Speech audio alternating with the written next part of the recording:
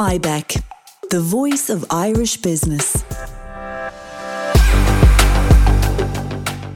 Welcome back to IBEC Voices. In this episode, we will be exploring a transformative approach to promoting gender equality and preventing sexual harassment in both the personal and professional spheres.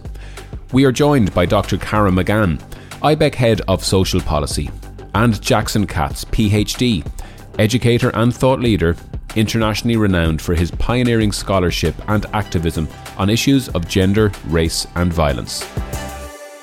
My name is Cara McGann and I'm Head of Social Policy with IBEC. I'm delighted to be joined today by Jackson Katz, internationally renowned speaker, educator and thought leader in a range of areas including gender equality and gender violence.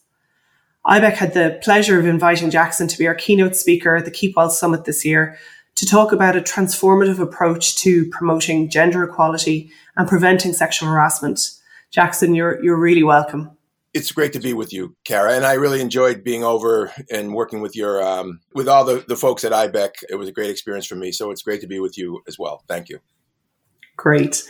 I suppose Ireland, like many other jurisdictions, has made some real progress around gender equality over the last number of decades, and we've seen real change in both the personal and professional lives, particularly of women, which impacts the individual, the family, the organisation and society. But I suppose over the last few years, maybe since the hashtag #MeToo movement, but also throughout the pandemic and since, a real spotlight has been shone on how fragile some of that hard-won progress actually is, and maybe how not as far progressed as we would like to be when we hear of these kind of growing levels of gender-based violence and a wave of reports from women, men and others who talk about the variety of unwelcome attitudes or behaviours or inappropriate actions that they've experienced both in and outside of the workplace. Jackson, I suppose addressing this issue is an area of work that you've been passionate about for many years. In your experience, what are the root causes underlying that sexual harassment, abusive acts, and all those increasing forms of gender-based violence that are occurring in our supposedly civilized societies?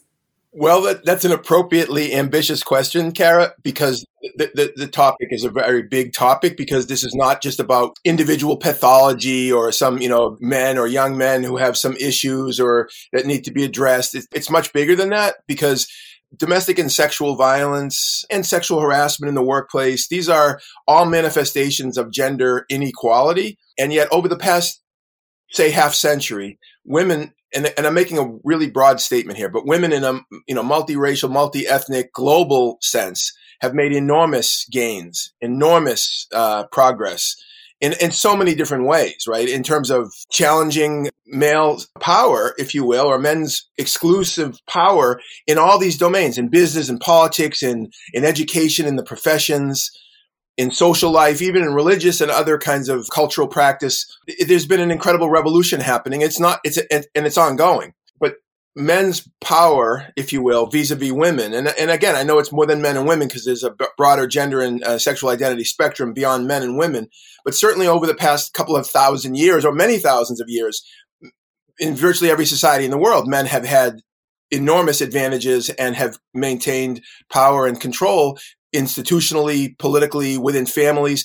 And so you have over the past half century, and it's longer than that, but certainly an acceleration since the 1970s of women's sustained efforts to achieve justice and fairness and equality and equal treatment and equity and all these other things, and including in the workplace. And there's been pushback. Let's be honest. There's been pushback. I mean, it's not going to be easy to undo thousands of years of, cultural conditioning and institutional practice. And I'm not saying that individual men or young men who act out in ways that are harmful to women or to other men or what have you are necessarily conscious of blocking women's progress by acting in the ways that they do. But let's be honest, that's what they're doing, whether it's on the micro level of interpersonal relationships, like domestic abuse, where a man is using force or the threat of force to gain or maintain control or compliance of her, say it's a heterosexual relationship, of his wife or his girlfriend to, meet his demands, meet his concerns, meet his needs. And he's going to use force or the threat of it to get it if he can't get it in other ways.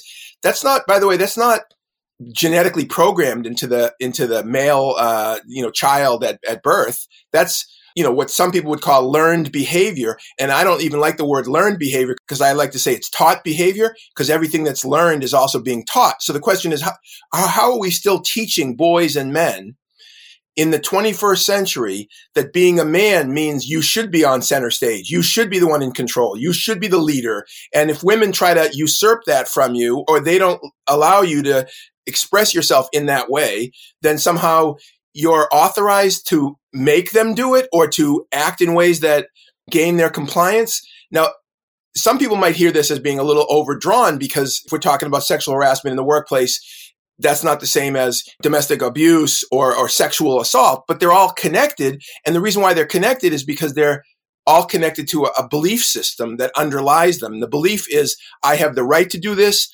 I'm authorized to do it. I'm entitled to her body. I'm entitled to act like this. I'm some cases resentful if somebody challenges my authority in this.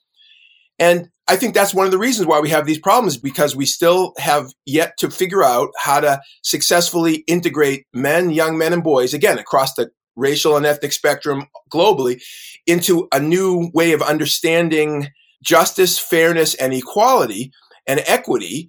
And in some of the ways this shows up in the workplace is sometimes men will say, well, it's always been like this. Or what do you mean? I don't even know what the rules are anymore. It's like, oh my God, it's like you can't even say a woman is looking nice today and somebody's going to accuse you of being a sexist or, misogynist. And I think some of what you see on the micro level of that kind of pushback is the pushback in a society that is transforming, that is trying to understand how to integrate women's desires for and demands for being treated with equality and justice and fairness. And yet the cultural lag where so many men feel like it's always been this way. This is not a big deal. Why are you trying to, rain on our parade here? And you need to lighten up. You need to get a sense of humor.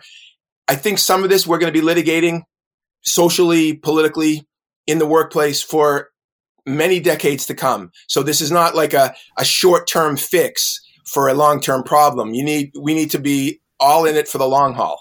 I think that's such an interesting overview of it, but I think you really touched in on some key elements that, as you say, get that pushback when things are challenged in any way from the status quo that they were.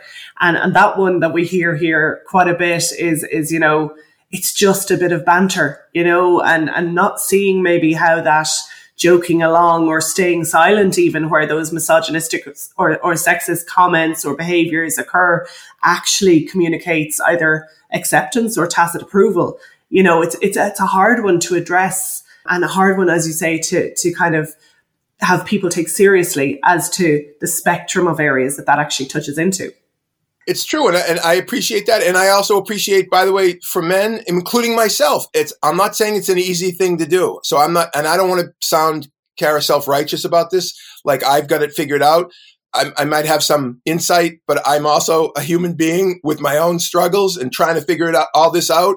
And I'm sure I cross lines that I don't intend to cross. And it's complicated and messy stuff. And so I don't mean, like, I do think we need to expect more from men. I do think that we need more men who are willing to take some risks and be leaders and be strong and and stand with women strongly on these matters, and not allow it only to be women, in whether it's in workplaces, in schools, or and even in politics.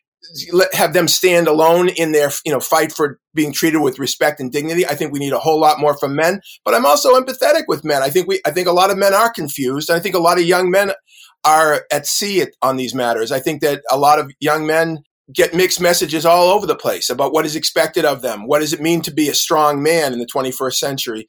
And I think one of the failures that in our societies has been among adult men, whether they're fathers, uncles, other men in the lives of boys, but also in positions of institutional leadership, coaches, teachers, principals, business leaders, labor leaders, political leaders. In other words, men who have influence at all different levels, on the micro or the macro level.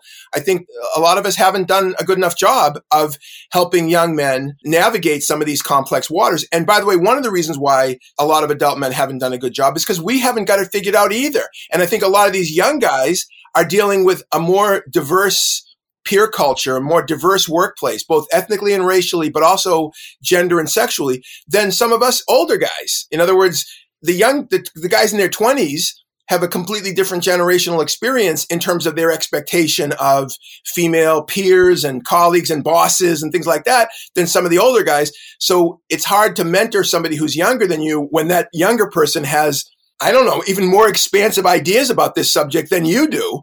So there's also mentoring going on by the 20-somethings and the 30-somethings for the 50 and 60-somethings, which is crazy on one level, but it's real. And so I think all of this, I just think we need sometimes to take a deep breath and say, okay, this is hard work. It's not easy. And I wish we would honestly give each other a break more often. Like you're going to screw up, and, men are going to screw up. Even well-intending men who are good people, who are trying to do the right thing, are going to make mistakes. I make mistakes. And I don't think that makes you a bad person. And I don't think that and I also don't think that because you're criticized, if you will, for your behavior, which does happen, and I'm not naive at all about this, I don't think retreating and going under your, shell, if you will, and, closing off in response to that is a good solution. I think you need to hear feedback. You need to take it in. And if you don't agree with it, you don't agree with it. But if it gives you new insight into what your behavior is, or how those jokes are landing in the workplace, maybe not the way you intended, but they are landing that way. So you need to think about it. One last thing. There's a woman here in the United States. She's a longtime activist in the domestic and sexual violence space, but she's also an educator, and she teaches at Smith College. Her name is Loretta Ross, and she's an African-American woman. She has this concept of calling in versus calling out. And so instead of calling out bad behavior, like, you better stop doing this, this is toxic masculinity or toxic whiteness or whatever, that's a calling out kind of thing. She says, and I agree with her 100%, obviously, we need to call in people. Like, we need more, white people who are willing to take some risks for racial justice. We need more men who are willing to be called into community with women and others in a diverse gender and sexual sort of identity spectrum. We need you. We need you to be part of this movement. We need you to be part of this change. And I think a lot of men in particular in this subject matter can hear the calling in more than they can hear the calling out. I think that's a really interesting way of looking at it. And it's a much more inclusive way of bringing people with you, rather than, as you say, apportioning blame, when, as you say, we didn't get here necessarily by choice. This was cultural and everything else. It makes me wonder as well around, oftentimes when something breaks around, sexual harassment or abusive behaviors, there can be a flurry of hashtags that says, not all men, or men who are outraged that, that women would consider them a threat. What do you say when you hear not all men? Well, Kara, the first thing I say, and I've been talking about this a lot in the last, in my public talks for, since, basically since Me Too, really, the Me Too movement. But the way I frame it is, if you're a man and your impulse is to say not all men in response to women's frustrations, sometimes righteous anger about being treated with disrespect and sexism and misogyny, if you're a man and your response or your impulse is to say not all men, suppress the impulse. It's not a good look. You sound like you're defensive, you sound like you're ignorant, and you sound like you're not listening to what the women are saying. Of course, it's not all men who are committing acts of abuse and harassment. And the other thing is, there's a way for men to react to all of this that is not defensive. And a big part of my work is trying to figure that out. I've been doing this work for a long time, and it's my colleagues and I think long ago figured out ways to work with men that reduce men's defensiveness. But one of the ways to sort of transform the way that men engage with this subject matter is to say to them, look, you can either be defensive and claim it's not all men and claim you're not the problem, or you can get out there and do something about it and show by your actions that you're not one of those guys, or that you're going to be better, or that you're going to be a leader. And if you can do that, I think that's much more constructive than just, it's not me, I'm not the problem. And by the way, most men say that they're good guys and that other guys have the problem. So most men will say, I don't sexually harass women, I don't abuse, my girlfriend or my wife, I don't sexually assault women. Most men say this. And by the way, even many men who have committed these acts disidentify with those acts. So for example, on university campuses in the United States, The vast majority of men who commit sexual assault do not see themselves in any way as sexual assaulters. They don't see themselves as rapists. They don't think what they've done is criminal. They might think that they're sexually aggressive, but within a normative range. Okay, so if you go into a room full of men and you talk to them as if they're either perpetrators or potential perpetrators, most of the men are going to completely disidentify with that. If you're going to talk to men as if they're sexual harassers, most men will disidentify with that, because even men who have committed what can be objectively understood as acts of sexual harassment, most of the men who commit that don't see themselves as having committed sexual harassment. They think that they're flirting. They think that it's not a big deal. They think that, oh, I just put my arm around her. Are you kidding me? This is not and then when they hear that being described as, crossing a line or sexual harassment, a lot of those men are righteously indignant, not because they're just trying to get away with it and they don't want to be punished, although I'm sure that that's part of the motivation. It's because they genuinely don't believe that what they've done is really wrong. They think it's exaggerated. They think that, defining this behavior as somehow, deviant or criminal is not criminal. I don't mean criminal in the sense of putting your arm around a woman, but I mean, I'm just saying that to think that their behavior is somehow unacceptable outside of a certain norm. And by the way, the last thing about this, that's why what has to change are the understanding of and the practice of norms and normative behavior. Because if so many men are engaging in behavior that is, objectively speaking, problematic or crossing lines or in some cases even illegal, if so many men are doing that and thinking that what they're doing is okay, then what's implicated are the norms, in whether it's in the society or in the subculture or in the workplace or what have you. And until we change those norms, we could be running from one individual to the next and trying to figure out what went wrong with him. What went wrong with hhim? Does he have a drinking problem? Does he have bad childhood? Does he have some kind of mental block on these matters?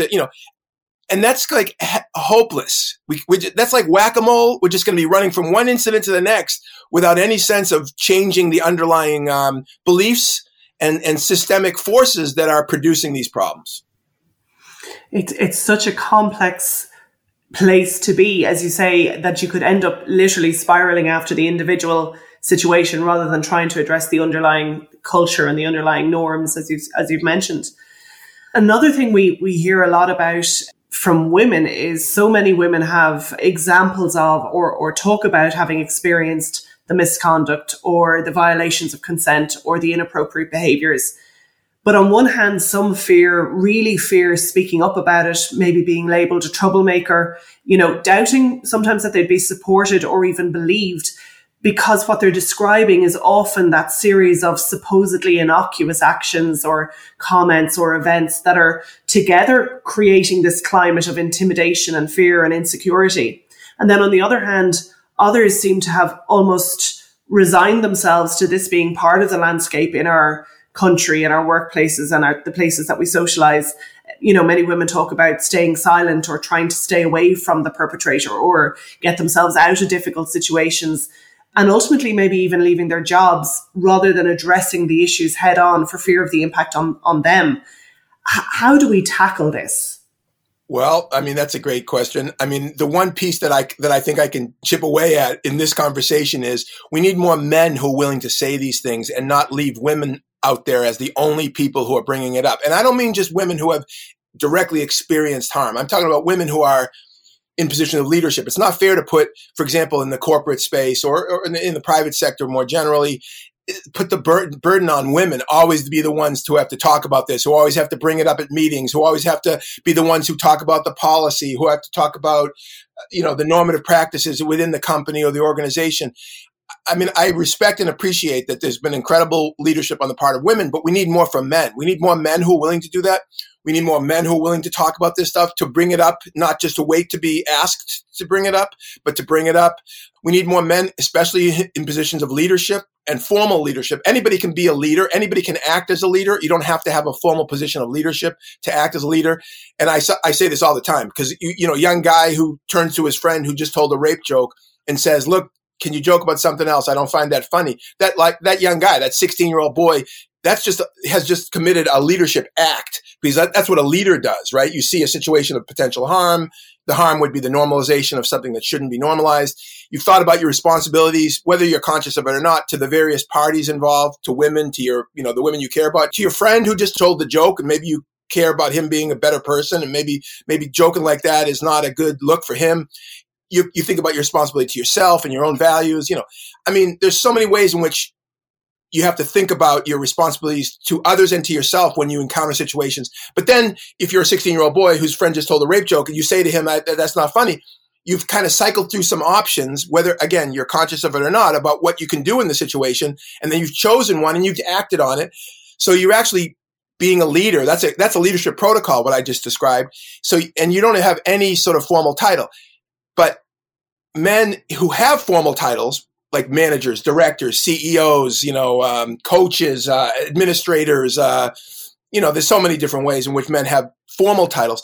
By definition of that formal leadership position, you need to do a number of things, right? And I'll just give you the highlights. You need to figure out how you can support victims and survivors and targets of harassment, abuse, and violence, regardless of their gender. But certainly if you're a man, you also need to be aware that you need to have a special responsibility to support women who have been harmed by sexism and misogyny.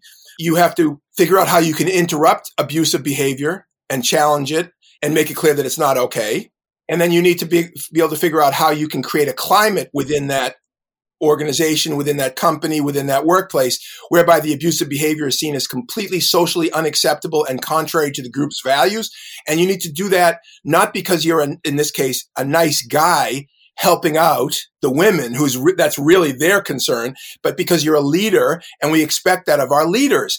And if we can get to the place in our societies where men and young men who are either in positions of leadership or aspiring to that know that these are basic elements of the expectations of a leader: supporting victims and survivors, challenging and interrupting abusers and holding them accountable, and creating that climate. If we can get to that place, then a lot of men and young men who ordinarily wouldn't be sort of eager to sign up for voluntary classes on, anti-sexism or something, are going to know that it's not really optional. If you want to be successful in this workplace, if you want to be successful in this professional endeavor, this is just part of the toolkit that you need to be able to, master in the 21st century. And if you can't, then you're not ready to be a leader. And if we frame it this way, if we frame it aspirationally and positively, like it's a positive thing, we want you to rise to this. We want better leadership in the 21st century. We know so much more than we knew 20, 30, 40 years ago about all of this. And we expect, the leaders who are the first among equals, we expect them to be able to navigate this better than others. And if you're not ready to do that, then you're not ready to be a leader. That's a game-changing way of understanding all of this. It brings it to a very different level. At the Keep Well Summit, you said, and I'm hoping I'm quoting you correctly, but the standard that you walk past is the standard that you accept. And I thought it was a really powerful statement. Can you tell us a little bit about bystander intervention theory and your work in that area?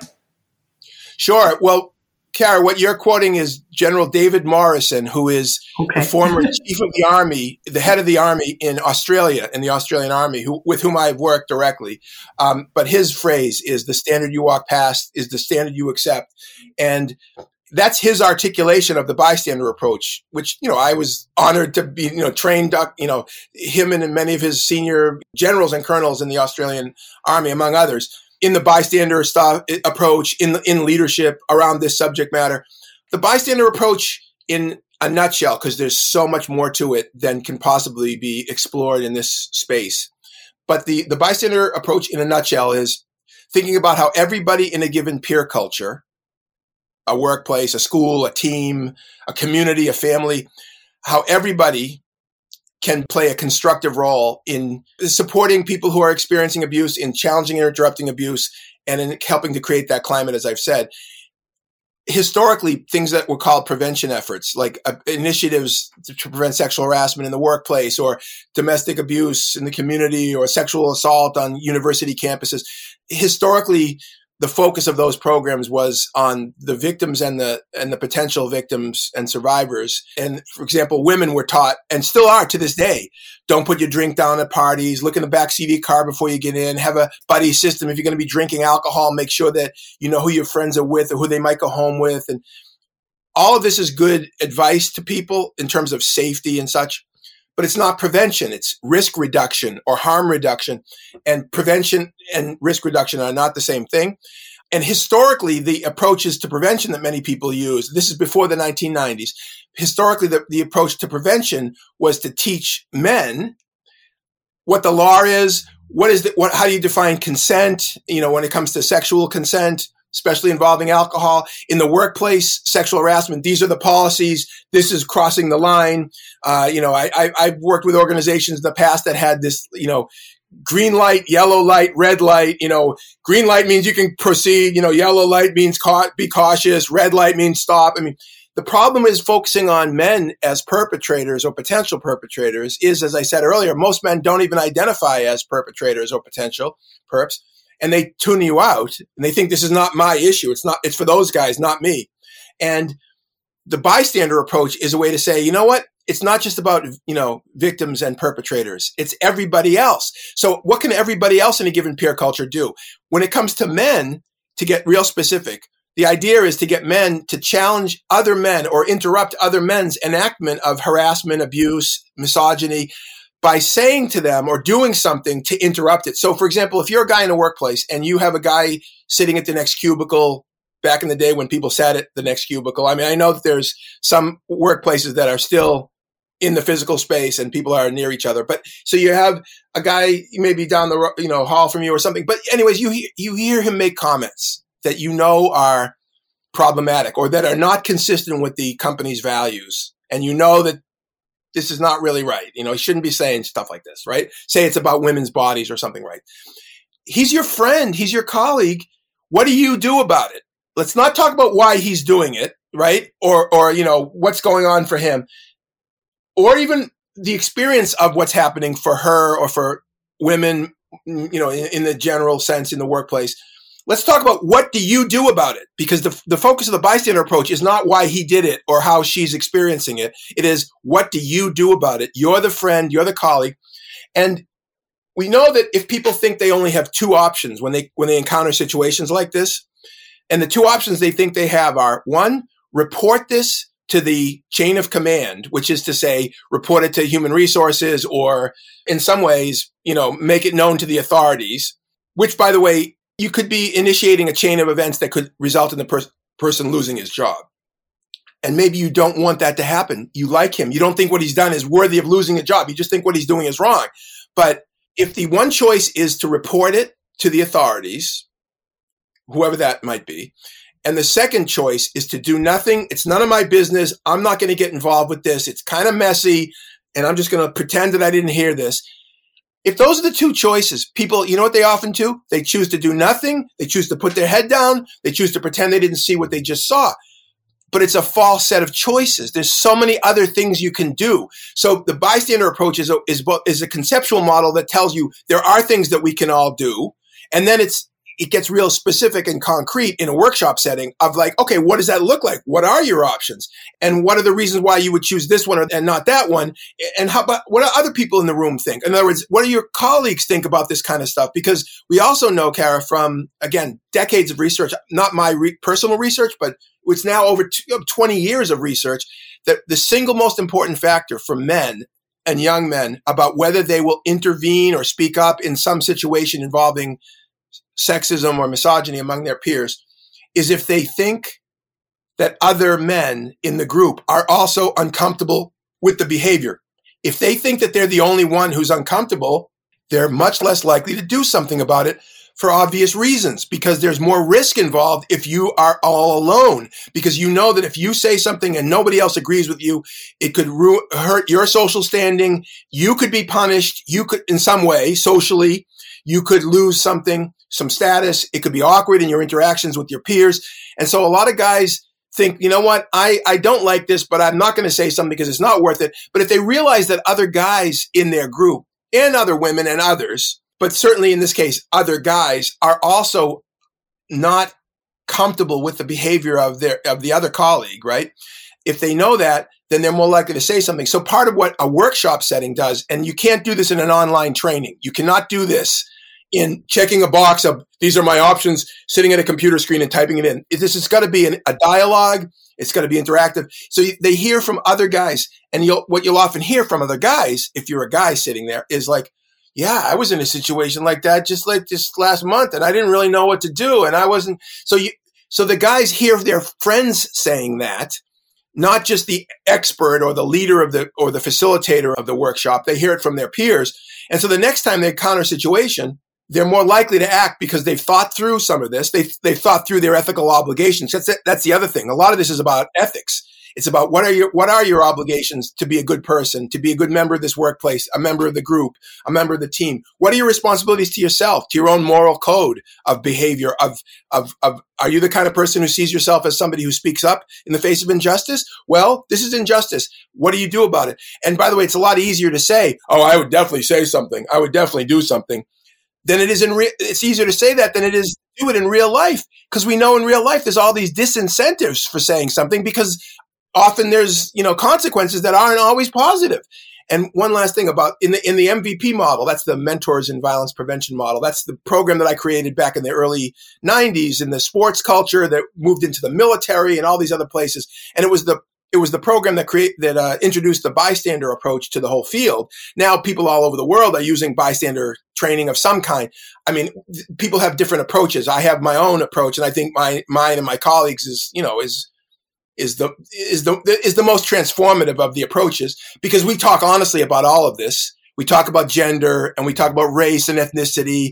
We don't pretend that we're all the same. We don't pretend that everybody has a role to play, and we're not going to use any gender or race specific language, because that's not the real world. I mean, the real world is the reason why so few men speak out on these matters is not because they're people who are filled with anxiety. It's because they're men who have absorbed from the earliest moments when they were boys a certain code of conduct and behavior and expectation. And they know that if they violate that in some way, they're going to take a risk. So you have to bring it to the surface and talk about it, or it's hopeless. If you have these conversations in workplaces, and by the way, I think this got to start in the educational system much earlier, so it shouldn't be the first place that somebody is encountering bystander training, leadership training. By the way, bystander and leader it should be in the workplace. It should be in school. But the bystander who speaks up, as I said earlier about the 16-year-old boy who interrupted his friend who told a rape joke, the bystander who speaks up is actually a leader, because that's a leadership act. So the active bystander is a leader. And the reason why that's such I think, a game changer is that it's positive and aspiration. We're saying we need more men and young men who have the willingness, who have the strength, the self-confidence to speak up, to stand up, to be leaders, as opposed to wagging our finger at them and telling them they're bad, they're toxic, stop doing bad behavior. It's calling them in to being a better leader and a better person. And I think personally that when men hear this, as well as when women and others hear this, because the bystander stuff is across the board, when people hear that they're being asked to step up to be better versus don't do it because, you're bad or the behavior is bad and you don't want to be associated with it, I think people can respond. And that's, in a nutshell, the bystander approach. Just finally, maybe, and Jackson, you've touched on this in the sense of that, calling in terms of that leadership element, and obviously the bystander approach in its entirety. But what advice would you have for organizations who want to take real meaningful action in shaping these healthy and respectful and inclusive workplaces, and also trying to eradicate those attitudes and behaviors? What should be our first step, or where we start from here, that you would advise organizations? Yeah, sure. Thank you. I appreciate the question.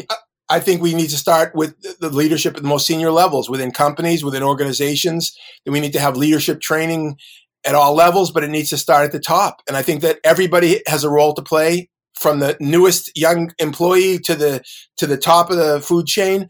But I think what historically has been the case, often, not always, but often, among leaders of organizations, of companies, is they'll say, or institutions like the U.S. military, they'll say, well, our young troops, they need the education, they need the guidance because a lot of them come from difficult backgrounds and they're young and there's a lot of testosterone or estrogen. There's a lot of sexual hormones and there's also lots of, drinking and alcohol. And so, yeah, we need the training for those young people. But me, I'm a 47-year-old colonel, I don't really go to parties with the troops. So I don't really need this training, which to me is like the most ridiculous and simple-minded understanding of leadership and what leadership entails. So I think what we need is people who are in positions of leadership in corporations and organizations need to say, you know what? I need better training on this. I need to be a better leader on this. I'm going to expect this of all levels of everybody in my company or my organization, but I'm going to show that I care about it and that I take it seriously by myself, beginning the training with me and my senior administrators. Senior administrators, by the way, and senior business leaders, they also have their own peer culture. They have a supervisory authority and a hierarchical relationship to the rest of the workforce, but they also have their own peers at the level of their, attainment of influence within the company or within the organization. And there are dynamics in their own peer culture that have to be addressed. And by the way, to say that sexual harassment and other sort of rule breaking or boundary crossing doesn't happen among senior leaders is ridiculous. Of course it happens. It happens at the 23-year-old and it happens in the 60-year-old, right? I mean, all of us have a stake in creating healthier communities and healthier workplaces. So I would say companies and organizations, they need to have leadership training. And by the way, I frame gender violence prevention and sexual harassment prevention training as leadership training. If you look at the leadership training and the leadership sort of literature in the business world, for example, this stuff isn't even mentioned often in the leadership literature, and it's like a fundamental part of leadership. Like, in other words, preventing sexual harassment and creating healthier workplaces around this subject matter should be understood as a basic leadership imperative and responsibility.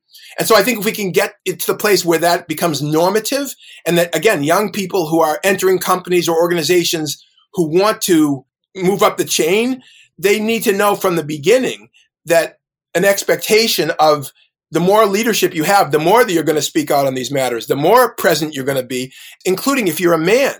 And that's not been understood over the years. Over the years, it's been mostly, oh, that's a women's concern. And yes, that we have we just hired a strong woman in this department, and she's going to, she's the one who has some background in this, and she's going to take care of this. It's like, okay, what about you? If you're a man and you're in a position of leadership, why do you have to say that we're going to need to hire a woman to deal with this? I mean, who's committing most sexual harassment? Is it women? No, it's not women. And it's men. And so why as a man should women be the ones who are most responsible for addressing it? Isn't that a subtle form of victim blaming? I don't buy it.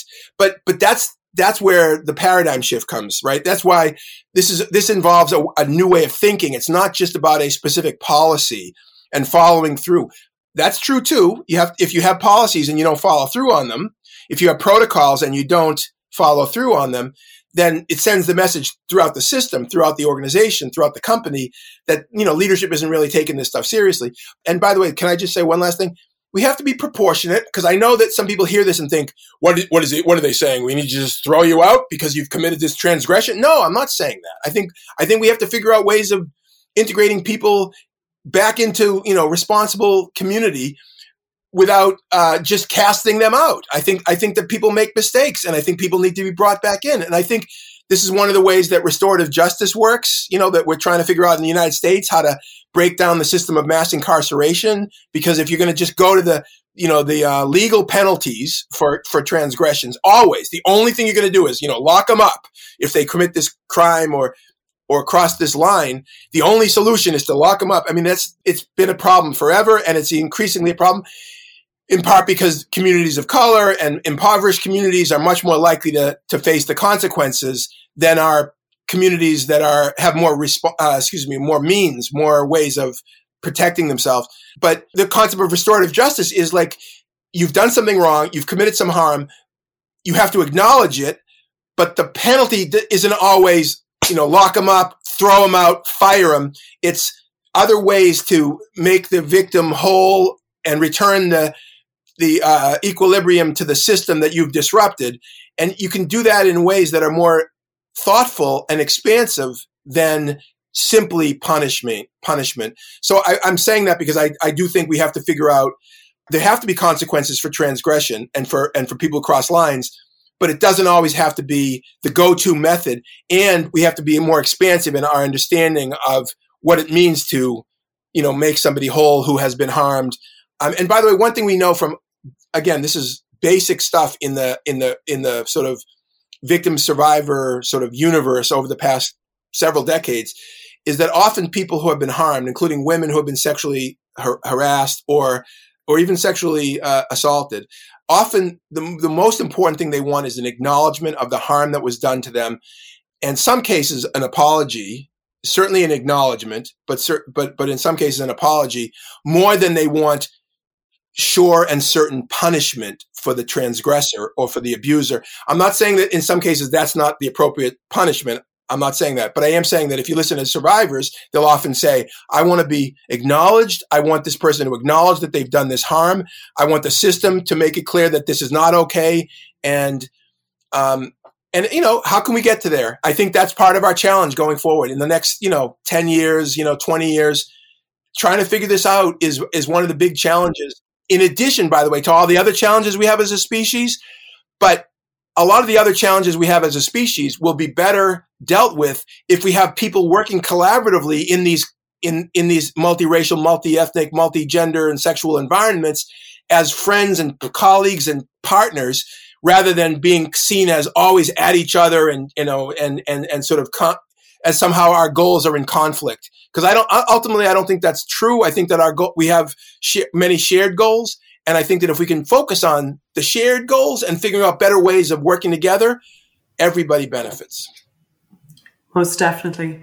Jackson, I think you've given us huge food for thought and really practical actions that we all have a responsibility to take. And while the major issues of gender-based violence are often what we focus on, I suppose at the base of all of those are those attitudes, those norms, those behaviors, those values and beliefs that allow these things to exist. And we all have to take action to interrupt or to challenge them going forward. Thank you so much for your time and for sharing your thoughts with us. Well, thank you very much, Cara. And it's been a pleasure working with you and your colleagues at IBEC and Carry On. Thank you very much. Thank you very much. We hope that you enjoyed this episode of IBEC Voices. To listen to more IBEC podcasts, please visit ibec.ie/podcasts.